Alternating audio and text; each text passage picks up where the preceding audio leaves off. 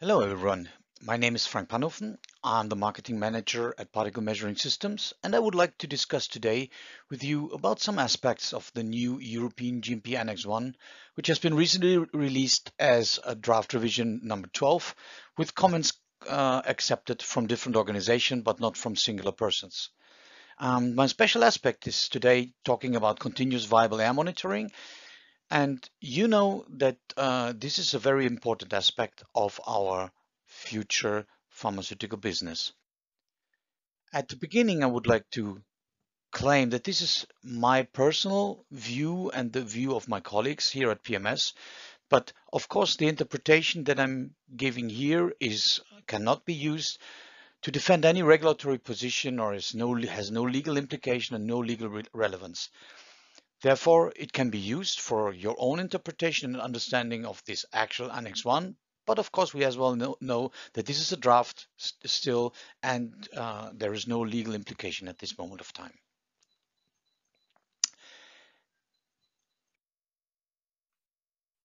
So, environmental monitoring. We have a separate chapter now in the document.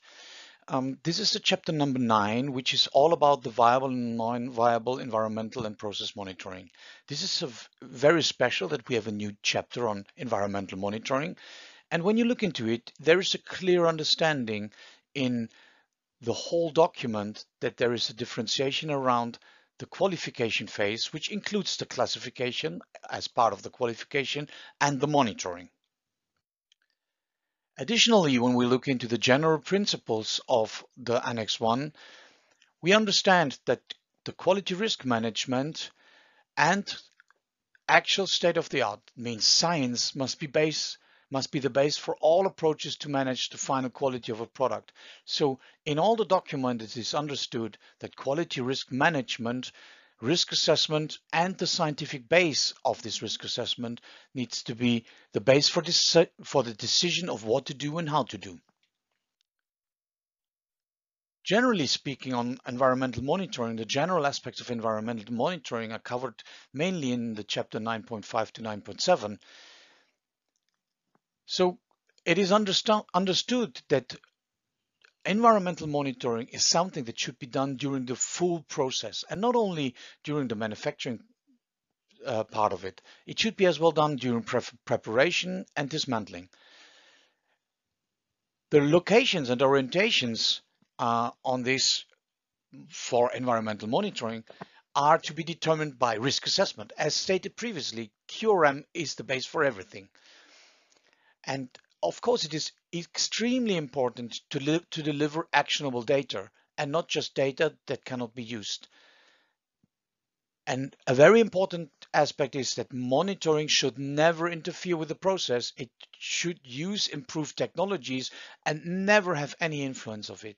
It's important to understand this in order to choose the right technology at the right time. When we now have a look at the viable monitoring, we need to understand that the viable monitoring has changed. The viable monitoring is now considered to be frequent. Previously, you got along maybe with singular sampling or non-frequent sampling. This is no longer the case. It even will go now to the continuous mode as I will explain in the next slide. And of course, there is no standard method now. There is multiple methods that are available in the field, and these combinations of the right methods justified in a formal contamination control system by the methods and the principles of quality risk management and science should define which method you are using and what is the data that will come out. Be aware that airflow patterns may become a key decision parameter as well to justify which sampling method to be used.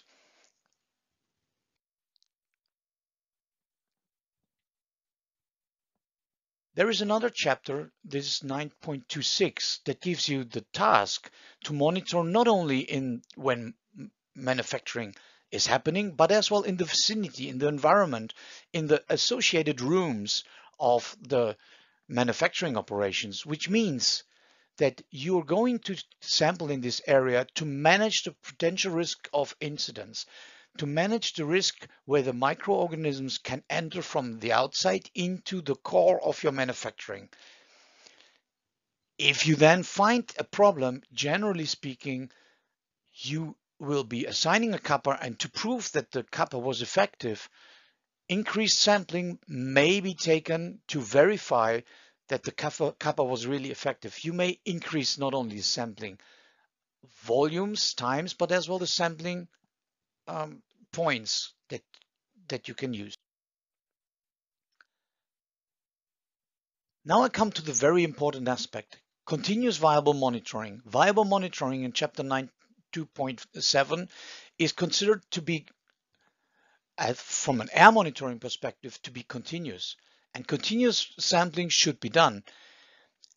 Now let's have a look at what are the aspects of this. If we think about actual situations, viable air monitoring with snapshot sampling, like with 100 liter per minute, is no longer really accepted. Traditional methods can do continuous monitoring, and I will show you a solution in the next slide, but 100 liter per minute single snapshot sampling is no longer something that we should accept. And on the other hand, this regulation now gives you the chance to use settle plates as continuous monitoring. I'm against that. I really must say settle plates are not viable air monitoring. Settle plates is a measure for the surface contamination rate and do not measure the quality of air. There's multiple factors of air that will influence the settling parameters and the settling rate of viables. Airspeed, flow pattern, adhesion to surfaces, and particle size. Particle deposition is a specific case and needs to be handled separately. So do not consider settle plates as a measure for viable air monitoring. We have published a paper in the PDA letter, and I would recommend you to check for this paper on our homepage, for example, and visit our webpage for a webinar that we have recorded on this aspect to understand why settling plates are not to be considered viable air sampling and should be replaced by continuous traditional air sampling. Please as well consider that the surrounding grade B, so grade B that is surrounding grade A, is now handled as grade A. This is an increase in the stringency of exactly this grade, and we need to understand that grade B becomes a very critical factor as well to monitor and to do a continuous sampling in this environment. So far, a lot of customers are doing only continuous sampling in grade A and not in grade B. So this needs to be reverted and changed if this draft comes through. Another aspect that I would like to trigger now is, if you really want to have reliable and actionable data as determined previously, settle plates cannot be validated for quantitative results. So how can you really consider these data generated by settle plates as reliable and create actions and kappas on it? This is something that people should better consider differently.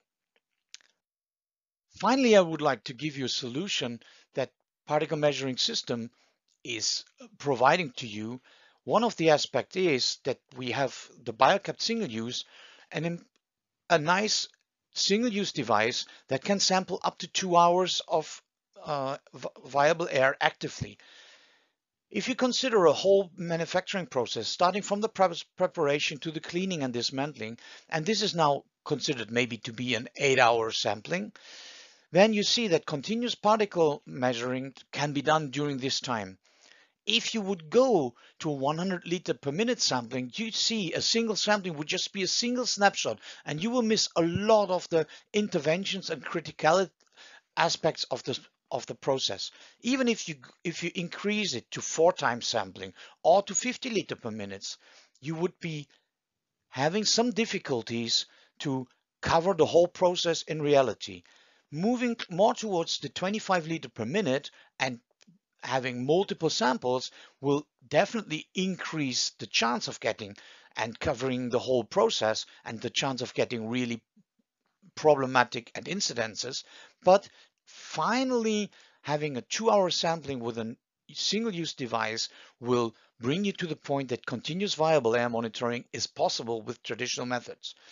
So the BioCap single use is really optimized for the use in these critical areas. In the end, it will have reduced costs of quality with an extreme strong return of investment, because will, you will have no longer so many failures from settle plates that are considered to be false positives, because settling plates are the major source of false positives. Alternatively, and additionally, it is really compatible with the with modern manufacturing requirements like testing in isolator and wraps, and has neutralizing capabilities for the environments of like VHP and antibiotics environments. So I would like to thank you for listening to my recording today, for the webinar today. I would like to draw your attention to our webpage, www.pmeasuring.com. You can find there other webinars and other aspects on the new Annex 1 coming up soon and already there. If you want to listen to other aspects of these new drafts and how we interpret them, there is another option to visit our Knowledge Center and listen to other webinars that have been recorded previously, so that you can take the time to learn about our approach to environmental monitoring. Thanks a lot.